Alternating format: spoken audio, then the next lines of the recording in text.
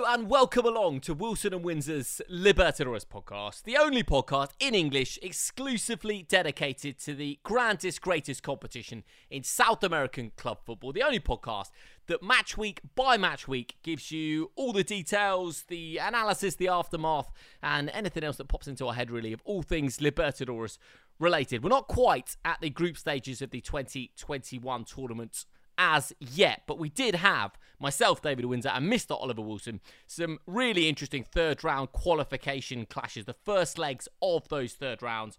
And Ollie, we said that any casual admirer, watcher, punter who's interested in the Copa Libertadores should pick it up at this third round of qualification. And I think, based on those first legs, it was very much the right way to go. I think we had two big hits this week, and then two, not big misses, but, slightly disappointing ties. But the two big hits that we had were certainly two of the best games of football that we've seen so far throughout any of the qualification, and lived up to the high standards that we kind of set ourselves up for with the Libertadores. We put a lot of pressure on these games, and thankfully at least half of them lived up right up to it. So that was all grand. Worth the late nights and the rejiggling of the fixtures as well. Yeah. Very much so. What did we cover this? We talked about should under 18-year-old footballers be involved in the game at a professional level. We talked about VAR, as always. We talked about Santos. We talked about IDV's identity, and lots more in between, mate. Yeah, there's not a huge amount to really dig your teeth into at this point, because we're waiting. The groups have been drawn, but we're kind of waiting to see how they'll exactly fall with these last few qualification rounds, and obviously the implications elsewhere on the continent too. Because I don't know if you remember this, Dave, but the teams that don't get into the group stage of the Libertadores will be going into the Copa Sudamericana, which I think is what everybody's waiting to talk about anyway. Big time. The niche but within also, the niche, big time. But also, it's there's not been much like kerfuffle going on around South American football. Aside from the rejig of the IDV fixture, it's generally just ticked on quite nicely now. We're getting into the rhythm of the tournament, and we're going to lose some big teams regardless, so we're kind of prepared for that expectation. It's not a shock to see big teams dropping out at this round, because they're all relatively big sides. So we're just kind of sitting back, I think. Well, I know I am sitting back and just enjoying the ride, really. Just drinking it in, all things Copa Libertadores. All right, ladies and gentlemen, boys and girls, enjoy the pods. Pulling it back to the edge of the box. Oh, that is an absolute scorcher. Matías Enrique has never scored in continental competitions. He has now. Aranga pulls the trigger and delivers on Binacional's Libertadores debut. They lead against Sao Paulo. A Racing Club look like they're going to be the only Argentinian side to win in week one of the Copa Libertadores group stage.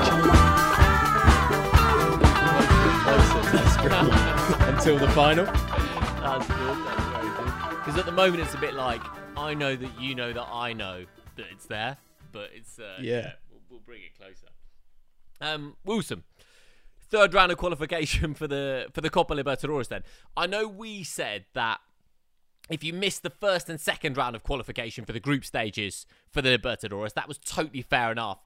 As a fan, as a punter, I can completely understand people bypassing those two phases of qualification. But we said prior to this that it was worth picking up the tournament at this stage. And I think we saw in the 4 games this week, the first leg of those 4 games in the third round of qualification before the group stages, that it definitely was worth picking up the tournament at this stage. Let's start, Ollie, with the best game of the 4, Independiente del Valle against Gremio. I know I usually defer to you on all things Independiente del Valle. I'll just give you my thoughts on the game, mate, before I kind of let you carry on. Because as soon as we opened up the Zoom call today, you were sort of off already, wanted to talk about it. They won 2-1 on the night. Gremio took the lead through Diego Souza. And I just wanted to make a point about this goal. I absolutely love this goal because Souza leans on his man inside the box and produces this towering header. And it's the kind of goal that VAR chalks out every time for me. He really does lean on his man before heading the ball in the back of the net. in a VAR, if VAR was present, 100% rules it out. Not to be, Faravelli scores a brace, Independiente del Valle win 2-1. And you know, Ollie, towards the end of the game, and I know we were both watching this and kind of WhatsApping at the same time, there was definitely a sense for me that IDV will be disappointed they didn't get that third goal. Because at that time, they were playing against 10 men, Gremio down to 10, and I know that IDV were really, really looking in the last 20 minutes to pick up that third goal and create a bit of breathing space. Because as it is, gives Gremio a great chance in the second leg. It's a huge chance for Gremio. The away goal, the early away goal, is a fantastic marker for the Brazilians to lay down over the two legs. I think what we're seeing is the frustration that we saw with Independiente del Valle in last year's tournament when they were knocked out to the Uruguayan side, Nacional, in that this is a side that plays wonderfully attractive football. And they played Gremio off the park for the majority of this game. I mean, the moment they fell behind, you barely saw Gremio getting forward. Now, they looked threatening on those rare occasions, particularly in the first hour or so, that they got forward, Gremio. And credit to them, that Independiente del Valle defence just isn't quite there, and you would worry slightly about it.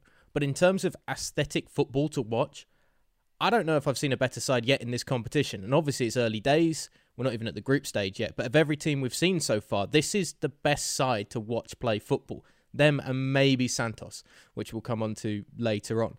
No, I think the trouble is they can't finish at times. Yeah. No, I think you're right, though. IDV are in terms of just watching them, they're the best side. But what is amazing is they're obviously going through this period of transition, Ollie, where they lost the boss, lost loads of key players.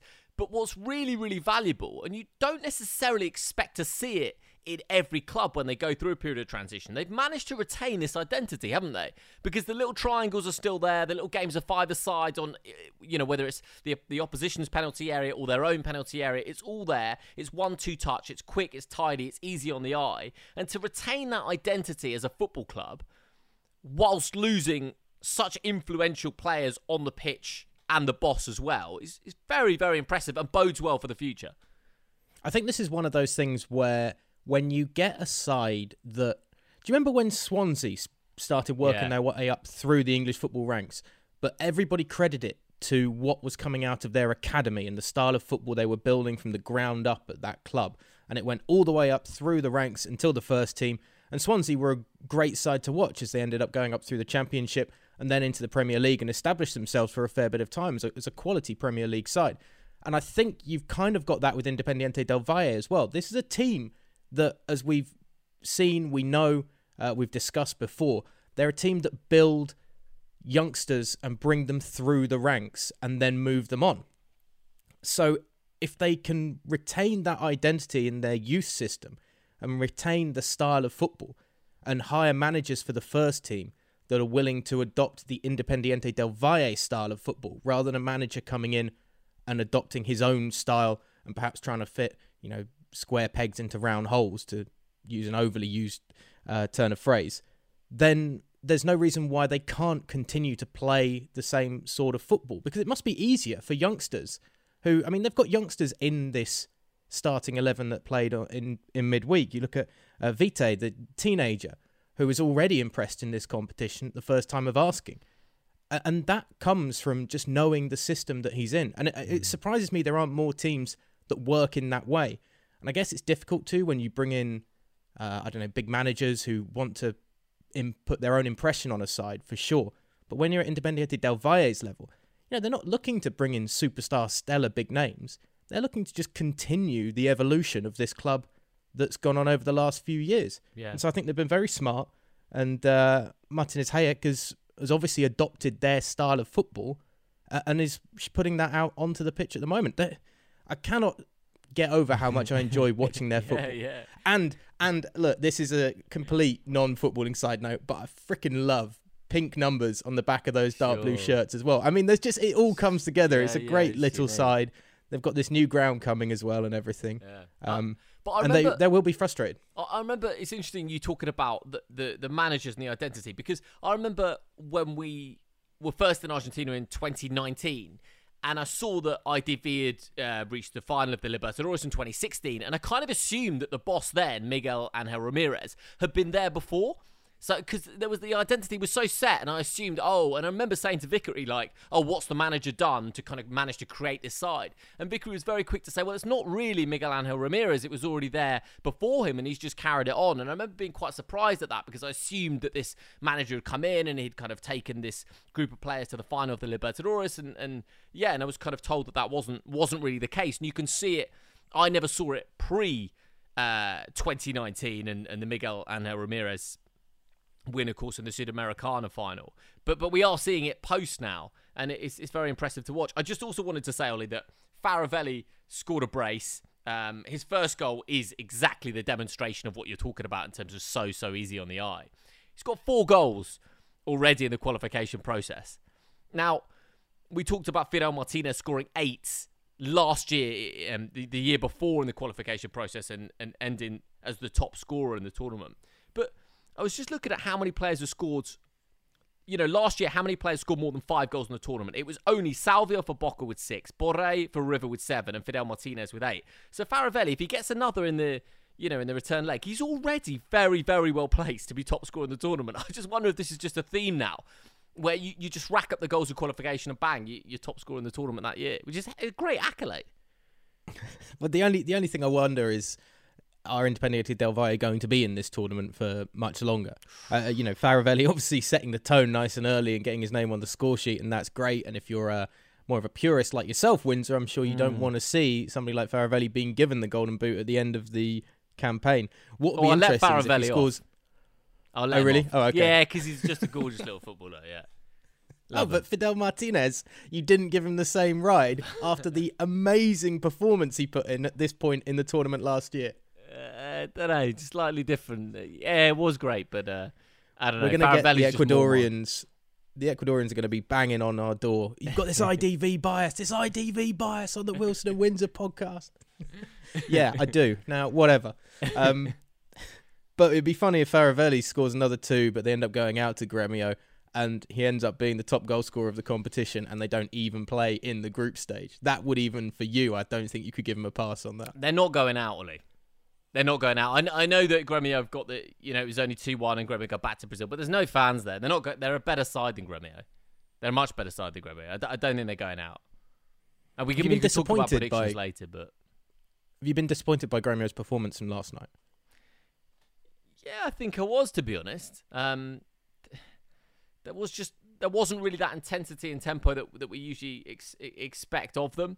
We talked a lot about maybe it being the end of a cycle with Renato Gaucho. Like, what's he still doing there? How much more can he squeeze out of this side? I think the moment really, Ollie, when they lost Everton in late 2019 or early 2020, he left the club, and he was just that. He was just that extra sparkle, and they still got really good players, but as you say, IDV was so impressive.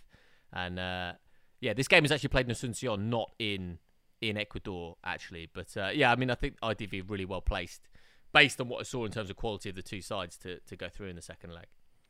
It's you look at the Everton one, I still think Jean-Pierre as well, not being played at the moment in this Gremio side. They're still lacking a catalyst, the trequarista, I think they would call it, somewhere in the planet. I've heard it. In the middle of the park, that number 10 to be the creative spark. Whereas, the goal last night, for instance, it's not a Gremio goal we're actually used to really seeing. A ball in from the flanks and a very good header from Diego Sousa. It's a different method of attack compared to, getting down the flanks like Gremio do, but normally it's a hard and low pullback into the 18-yard box or moved inside to the top of the box and then something happens. So, yeah, I don't know. It might, as you say, be not to be too damning on Gremio, but it might just be the end of that quality period of football. Maybe in the Copa Libertadores for them. Maybe. There's so much quality in the sides at this stage of the tournament that any side that gets knocked out is going to be so disappointed. Before we move on to San Lorenzo against Santos, could I just ask? I just heard this the other day, just because I've got this in my head now about VAR and that Sosa goal where he's leaning all over his man after Alisson crosses it in. Heard the other day that VAR should only be in tournament football, but not in leagues, because in leagues, the best sides finish at the top of the league and the worst sides finish at the bottom of the league. And there is time over the season that is how it is. And yeah, there's big moments and there's defining moments, but at the end of the day, it's a league season. Whereas in tournament football, it's more justifiable. How would you... I mean, I'm just trying to get VAR out of the game. That would be one way of at least separating it.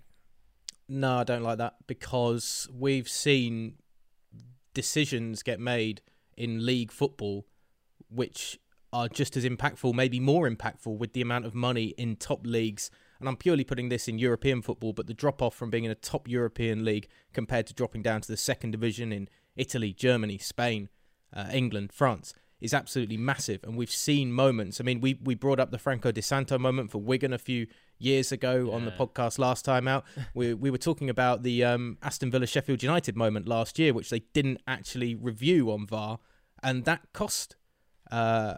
oh God, who did it end up costing in the end? Oh, but Villa stayed up basically on goal difference because of the point they got in that game. You had another 37 games to fix it, though.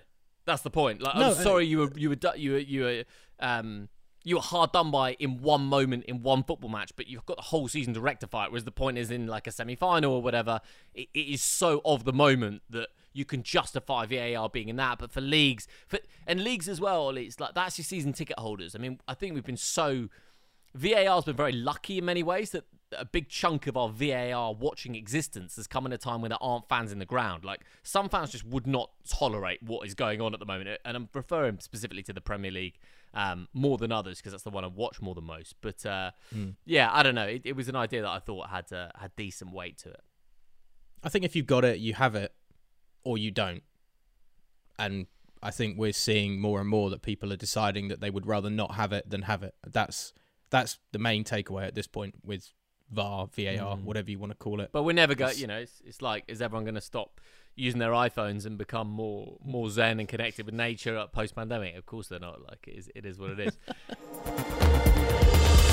San Lorenzo 1, Santos 3. Two former champions facing off in this third round of qualification. I want to start by talking about Libertadores history, Mr. Wilson. Angelo scores Santos' third goal. 16 years, 3 months and 16 days. The youngest scorer in the history of the Copa Libertadores, previously held by Juan Carlos Cardenas of Racing back in 1962. That is young. 16 years, 3 months and 16 days. That is young. We could talk about something separate in a minute, because I've actually got a theory that I don't know if I believe under 18 should play professional sport. But we can talk about that momentarily. But what do you think about that? I mean, that is a ridiculous age to be scoring. I mean, I already feel old, because I know I'm somebody that if I was a professional athlete right now, which I will rapidly say I'm not, I would, at my age... Because a few of our listeners were really fooled then, Wilson. They thought you were... But we could be his dad. And by we, I don't necessarily mean a co-parenting situation, but either of us are of the age where we could feasibly be that man's it's just more father. As well, like in sporting terms, at my age, I'm over the hill. Like, I would be on the downslope, the back end of the career, and I still think I'm a 16-year-old in my head. And then you see what an actual 16-year-old is doing, and you think, oh, when I was 16, I was dealing with GCSEs and trying to get beers into house parties. This guy's scoring in the Copa Libertadores qualifying stage, but and hey, a big goal as well. Let's talk about that in a second. I don't know. I've had this debate across different sports. I personally believe that whilst it makes a great headline for a 16-year-old to score a goal, or a 15-year-old to compete in a Grand Slam, or a 17-year-old to be in the Masters, it's great for...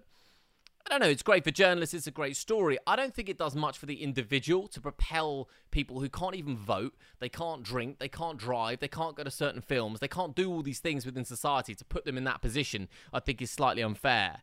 And I often think, look, if these young sporting stars have got great quality, then they're still going to have great quality when they turn 18, and they can be good from there. But I've always been a bit uncomfortable with 15, 16, 17-year-olds being part of a professional sporting sphere. And people say, oh, but then you don't get that moment, at that incident, and that Michael Owen, and blah, blah, blah. But I don't know. For me, you can start competing in professional sport aged 18. No, I think if you're good enough, you should get the opportunity to play.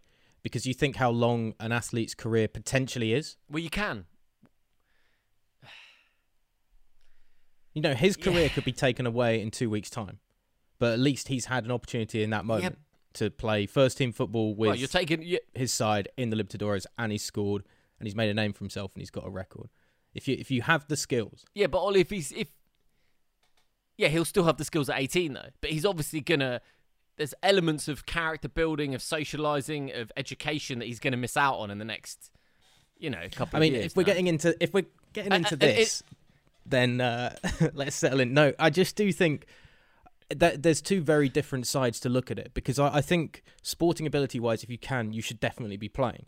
If you are an asset to your team, that team has you under contract, you want to play, they want you to play, it's an arrangement that works. The difference is when you then... Worked well for Freddie Adu. Well, there was that rumour going around where nobody actually knew what his real age was as well at one point. There was a lot of myth and rumour around the internet and various championship managers. Obafemi Martin stuff. But for sure, I never think, and I know I'm probably unique in thinking this way, we should never look at athletes off the pitch and try to hold them up. If they use their platform, great, but you cannot expect a 16-year-old who's thrust into the limelight like this to then act like an experienced 30-year-old professional. The club will want him to act professionally, but it's a huge target now on him. Youngest ever scorer in the Copa Libertadores. People are going to look at him going into the next game, be like, oh, is he on the bench? Is he starting? If he starts, which is probably unlikely, but if he does, like, oh, what's he going to do? Can he add to this legacy he's already building? And it's really difficult to take people away from that narrative, because that's a narrative that's an easy one to get clicks in modern-day sports journalism, in modern-day society, in the instant gratification society that we live in. So you have to try and separate the two. I definitely think they should be given the opportunity to play. I just also think we need to always take a step back with young athletes and say, if you were given this sort of moment, this limelight as a kid, you'd probably do the exact same thing. You'd put something on your Instagram stories, or, you get caught being smuggled into a bar or something like that. None of this has actually happened that I know of with Angelo, but the point is, it wouldn't surprise me if that happens in a year's time or something. And you just have to accept that they're young kids. I mean, it is a kid. I think that, of course, but I think that what we're doing is we're taking certain players and we're saying, oh, it should be allowed because of that moment here and that individual there. Whereas if you're looking at it more holistically and across all teenagers involved in sport, it would be way more beneficial for them as a whole to have that teenage year experience up until 18, just so they have the extra couple of years where they become a more well-rounded human being. I think that would serve the majority of young sports stars far better, albeit it might hamper certain moments, like you wouldn't get that Angelo scoring, at 16 years or 14 or whatever. Well, you also get the discussion we've had about the attitude that seems to be perpetuated of Ecuadorian footballers. And, we've mentioned Jon Sanchez talking about this, with a lot of young Ecuadorian players tend to, from what I've been told from Ecuadorian football fans, reach a point where they suddenly go, I've made it, I'm playing in the first team, I've done it, rather than improving on the game they already have, and they get perhaps a little bit slack and a little bit lazy at times. And that's why you see a lot of promising youngsters that don't then take the next steps in Ecuador. And that can happen, though, with any youngster in any sport. But I also think that would happen if you were playing in the under 18s or 19s anyway, because in the modern day that we live in, they'll still get noticed. I mean, you think that like Globo Sport aren't sending journalists to the under 19s of like Santos and Gremio and say, oh, he looks like the next, Neymar, and then putting that stamp on people. Yeah. It's going to happen anyway. You might as well have them in the first team and seeing if they can tough it out. If you can tough it out as a 16 and a half, 17-year-old, then that's a great promising future that you suddenly got. And it may actually force them to grow up more quickly. So what we're saying is Angelo's the next Pele, and if anyone even sees him behaving in any way appropriately over the next few years, we should. Do you want to know? Do you want to know what really actually? One straight Insta story. And, what really irked me about all of this stuff this week, because the Santos performance was excellent. 3 away goals against San Lorenzo. I mean, you couldn't find a more frustratingly disappointing Argentinian football performance. And to be honest, over the last 2 years of covering the tournament and going into the third year of really being engrossed in the Libertadores, San Lorenzo are a perennial letdown. of Argentinian football because they never produce great football. They're just there. And now they're finally getting their comeuppance against a very good Santos team. A Santos team that didn't even start Jefferson Soteldo. But all of the hoopla and like the face of the win was Marinho for scoring a penalty, which irked me so much. I've got his name.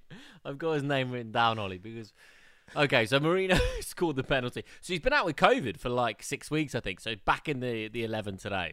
Obviously, Ollie doesn't have a heart, so he doesn't care about that. But no, well, I think our issue with Marino was that not that he's not a half decent footballer, right? It's that he was given player of the tournament last year. Against the backdrop of other players who we felt were far better.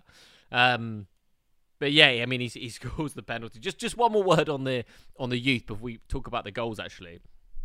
Yeah, Anhelo 16. Also, Ollie, Marcus Leonardo, who won the penalty for Marino's 17. Kaiki, who was on the bench, 17. Sandri and Caio Jorge weren't even involved. Caio Jorge's 19. I think Sandri's 17 or 18. Soteldo's still only 23, as you just mentioned him, came off the bench because I think he was stuck in Venezuela, or everything now is just COVID and restrictions and it's all a bit messy. But Soteldo came off the bench. So what you've got there, and it is such a huge if you could keep this group together for 5 years. But they're not a tiny football club, though. They're not a tiny club that those players will get picked off by other clubs in South America. Santos, they reached the final last year. So I don't think it's unreasonable that they could keep that batch of footballers together for a few years. And it would be very exciting if they did manage to do so. Oh, for sure. And, I mean, I've been really impressed. I mentioned it last week on the pod with Kaiki coming in at the back to sit alongside Luan Perez. And I'm not saying it doesn't feel like they're missing something. Oh, he started. Yeah, he did start. Sorry. He looks very accomplished and on a very good wavelength with his centre-back partner already, which is something that's quite exceptional for a teenager stepping into one of the more pivotal roles in a football side, to have that link and that chemistry with his centre-back partner. Look, Santos are playing great football and arguably playing better football so far in this tournament, at least on the eye, than last year with a younger squad. So Ariel Holan, he's got a job on his hands probably when they get into the group stage, because they are going to end up being, or they are in, the fourth pot, and therefore they're going to have, regardless of whichever group they got seeded in, they were always going to have a tough draw. But Santos are a good side. They're a really good side. And the future's bright if they can hold on. That's a huge ask, though. I mean, the fact Ariel Holan might not be there in 6 months' time, let alone half the squad. Yeah, so. yeah. But I like that he's an experienced coach. He's won the Sudamericana as a boss before in 2017. He's managed, I'm just looking at it now, Defensa Justicia, Independiente, of course, Universidad Católica, and now Santos. So, yeah, they got a good coach at the helm.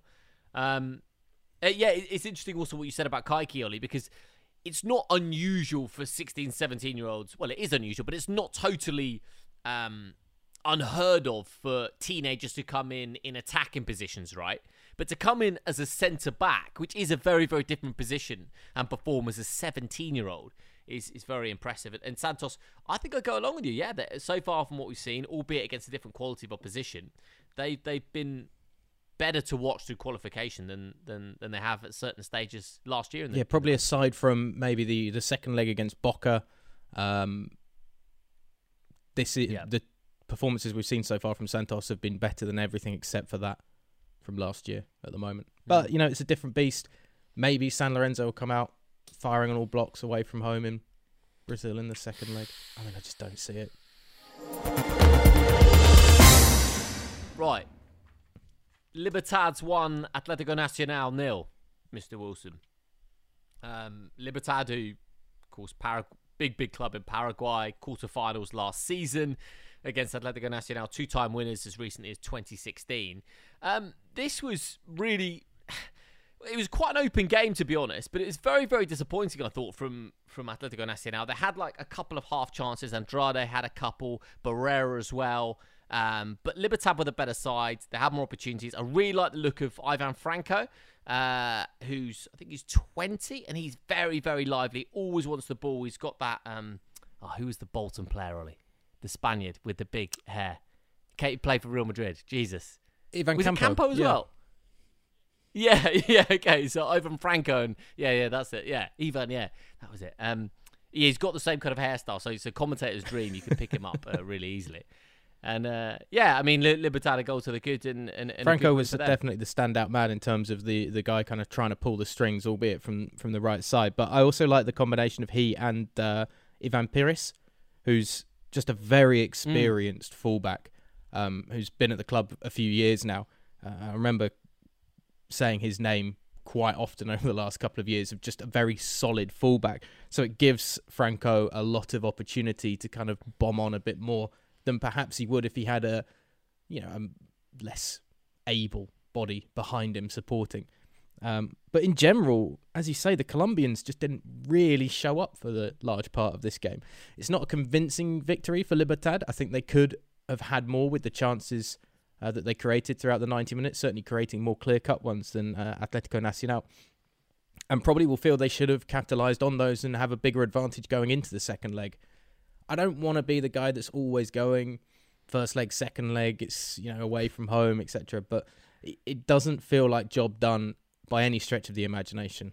And Atlético Nacional do have the pedigree. We haven't yet seen quite the quality just yet this year, and Libertad is a good test for them. But neither of these sides have really excited me about prospects of what they're going to do, regardless who gets through going into the group stage.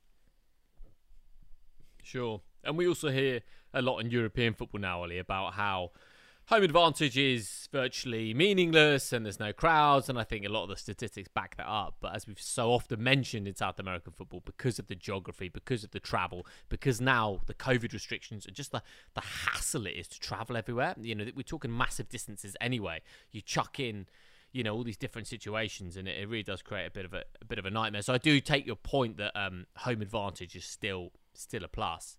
And there was one other game in this third round of qualification, Bolivar 2, Junior 1, just to give a demonstration of how big some of these clubs are, and especially their performances in recent years in the Libertadores. I mean, both these clubs finished third in the group stages last year, so there's the absolute expectation they should get there again. Bolivar won 2-1. This game was just fascinating inside the opening 10 minutes because Herman Mera scores it was his error that leads to Leonardo Ramos scoring to make it 1-0 for Bolivar, and then he scores 6 minutes later to make it 1 apiece for Junior. So it's got his retribution. You love a player that makes amends very quickly, realises he's made an error, a catastrophic one, has to do something to rectify it, and it was bad. It was bad. 4 minutes in, he stumbles and Leonardo Ramos just rounds the goalkeeper. But it's not something that you can blame on altitude either, unfortunately, which is, no. Unless he's feeling lightheaded from the get-go, in which case you shouldn't be on the pitch making errors like that, mate. But no, to be honest, though, that equalising goal that they scored after 10 minutes, obviously they weren't able to hold on to parity as the game went on. But for Junior, again, that's a massive goal. You cannot underestimate, the importance of away goals in this competition at this stage, and could very easily be the deciding factor.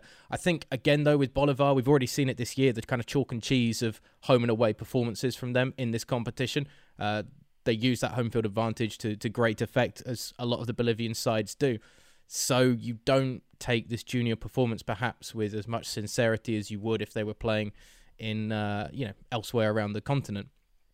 And I would expect Junior to get the job done in Colombia going forward. You would have thought that they're still quite a lively side in terms of how they play. They do like to push a lot of bodies forward.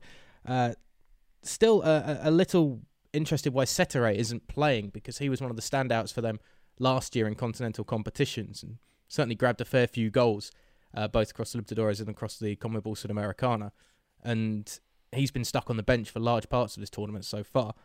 And if they need goals, I know Teo Gutierrez is the guy for Junior, but Cetere gives them a little bit more pace and I think enthusiasm at times. Gutierrez does go missing at points. I know he's quite an isolated striker at times anyway for Junior, but you want to talk about bad attitudes in football? Like this Gutierrez is sometimes just wandering aimlessly around the pitch. Yeah, he does get isolated. I think he's just, the years are ticking on, and he expects the ball. He expects better delivery than he gets sometimes, and he's frustrated when he doesn't get it. And then Diego Bejarano scored just after half-time to make it 2-1 to Bolivar. So it all sets it up pretty nicely, Mr. Wilson. Should we do a few predictions for who's going to get through from these 4 ties? Yeah, I think I would say 2 of them to me are already nailed on. I think for me, Junior are going through. That away goal's big. They'll put Bolivar to the sword, probably on home soil. Nailed on at 2-1. Yeah, I do think. I think the away goal's massive in that. If it finished 2-0 for sure. Check the odds on that. I would expect Junior to get a 2-3, 3-1 or 2-0 victory. They'll win by 2 goals in the second leg for sure. And Santos, there's no way San Lorenzo are coming back from a 3-1 defeat on home soil in Argentina. No way. So Santos are going through. And elsewhere, I don't know. I can't pick Independiente del Valle. Yeah, I agree. I think, as I said, IDV go through because they're the better side. Santos, obviously, I agree with you. I'm going to say Bolivar will sneak it, and I'll put Libertad through as well. So those 4 sides. Libertad and Atletico Nacional is an interesting one because it's very difficult to pick between the 2 of them anyway. Libertad, go and get an ugly draw on the road, maybe. I don't think that's going to be one to watch necessarily, the second leg. That's not one that you'll think, stay up till 1:30 in the morning to watch that in London. Sure. Whereas, Independiente del Valle against Gremio. Okay, so I have a problem with this as well because both sides are great, traditionally good sides to watch. Independiente del Valle are a better side to watch at the moment for sure. But I think I mentioned this to you earlier in the week. If Gremio get knocked out of the Libertadores and go into the Sudamericana, I don't think they'll treat it with much sincerity. Whereas Independiente del Valle, just because winning it 2 years ago, they're still not a grand club really on the South American stage. I think they would treat it with more sincerity. So if they get knocked out into the CONMEBOL Sudamericana, get your money on them going all the way at least to the final. But it would be a shame. Yeah, I can see that. No, sorry, Oli. Yeah, I can totally see that because, for Gremio, I think if they do get knocked out of the Libertadores at this stage, domestic concerns will take priority then, right? Yeah. And they're a side that have recently won the Libertadores and been in the semi-finals numerous times in the last 5 years. So, yeah, I can definitely see that. I mean, like any club, if they get to the latter stages of the Sudamericana, then they're going to take it seriously. But I think in terms of value in the competition, IDV... I mean, how much would you put on, Ollie? I put 20 quid. If IDV... Put 20 quid at least on them. I mean, I'm not... Mate, I don't have that much cash flying around at the moment, okay? 20 quid is... That's my socialising budget at the moment. Jeez. Let's see what the odds are if that happens. But it won't happen anyway because IDV are going through to the group stages. We're going to do a big preview next week of all the groups, Ollie. But let's just glance at the group stage draw. Straight off the bat when it came out yesterday, you said there's 2 great groups. And I agreed with you. We agreed straight away on what the 2 great groups were. But I'm kind of revising it. I actually think there's only one really great group, and it's Group A. Okay. The others I think is very... there's interesting clashes across the board, but I think Group A is just like, wow. We can run through it very briefly. Palmeiras, of course, defending champions. Defensa Justicia, who... won the Sudamericana, and those 2 sides played in the Recopa recently.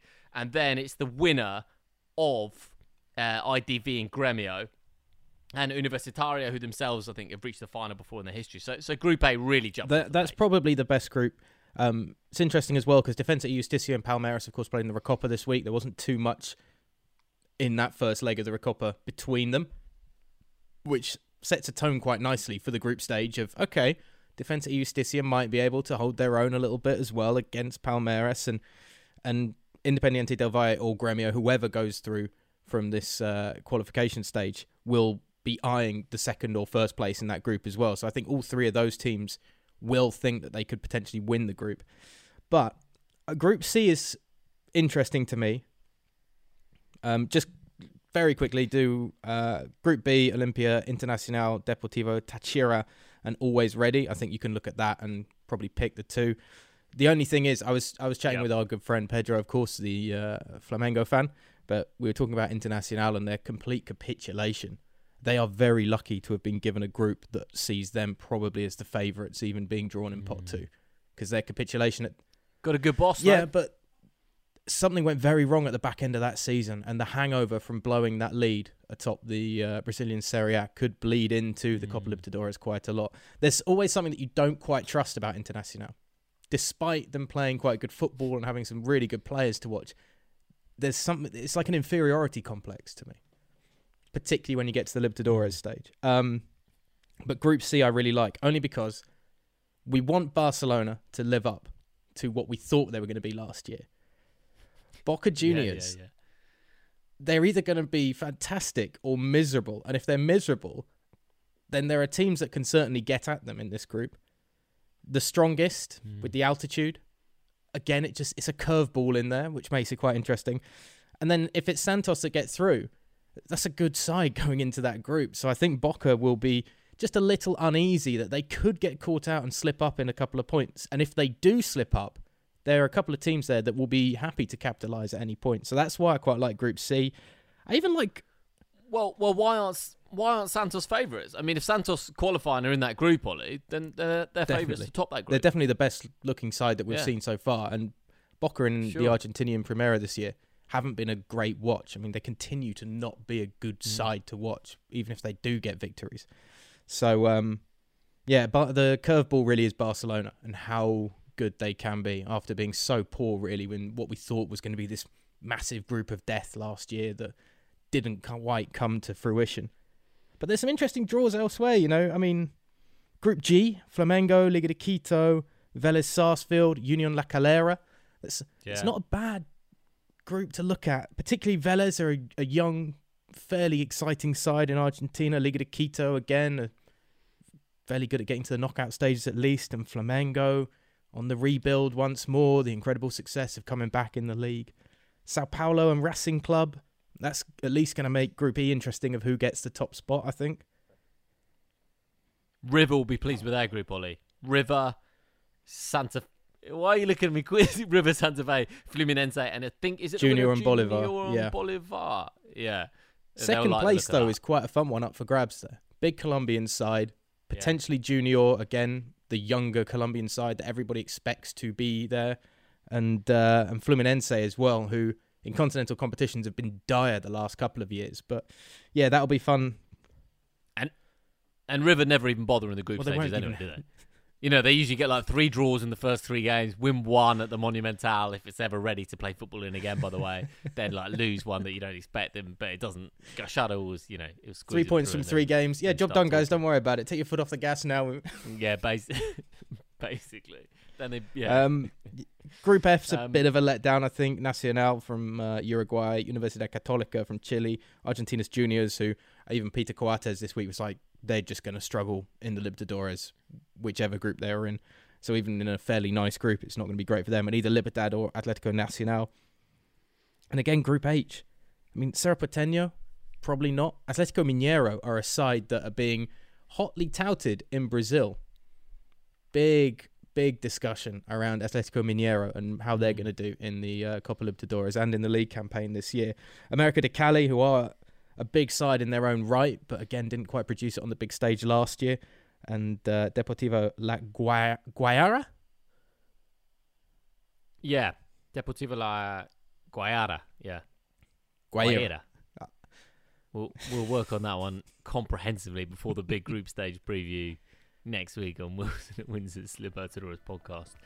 Ollie, we'll do a big preview of all the group stages next week. Who's going to win it? Well, to be honest, I can't see it not being we're not going to go to that one. We're not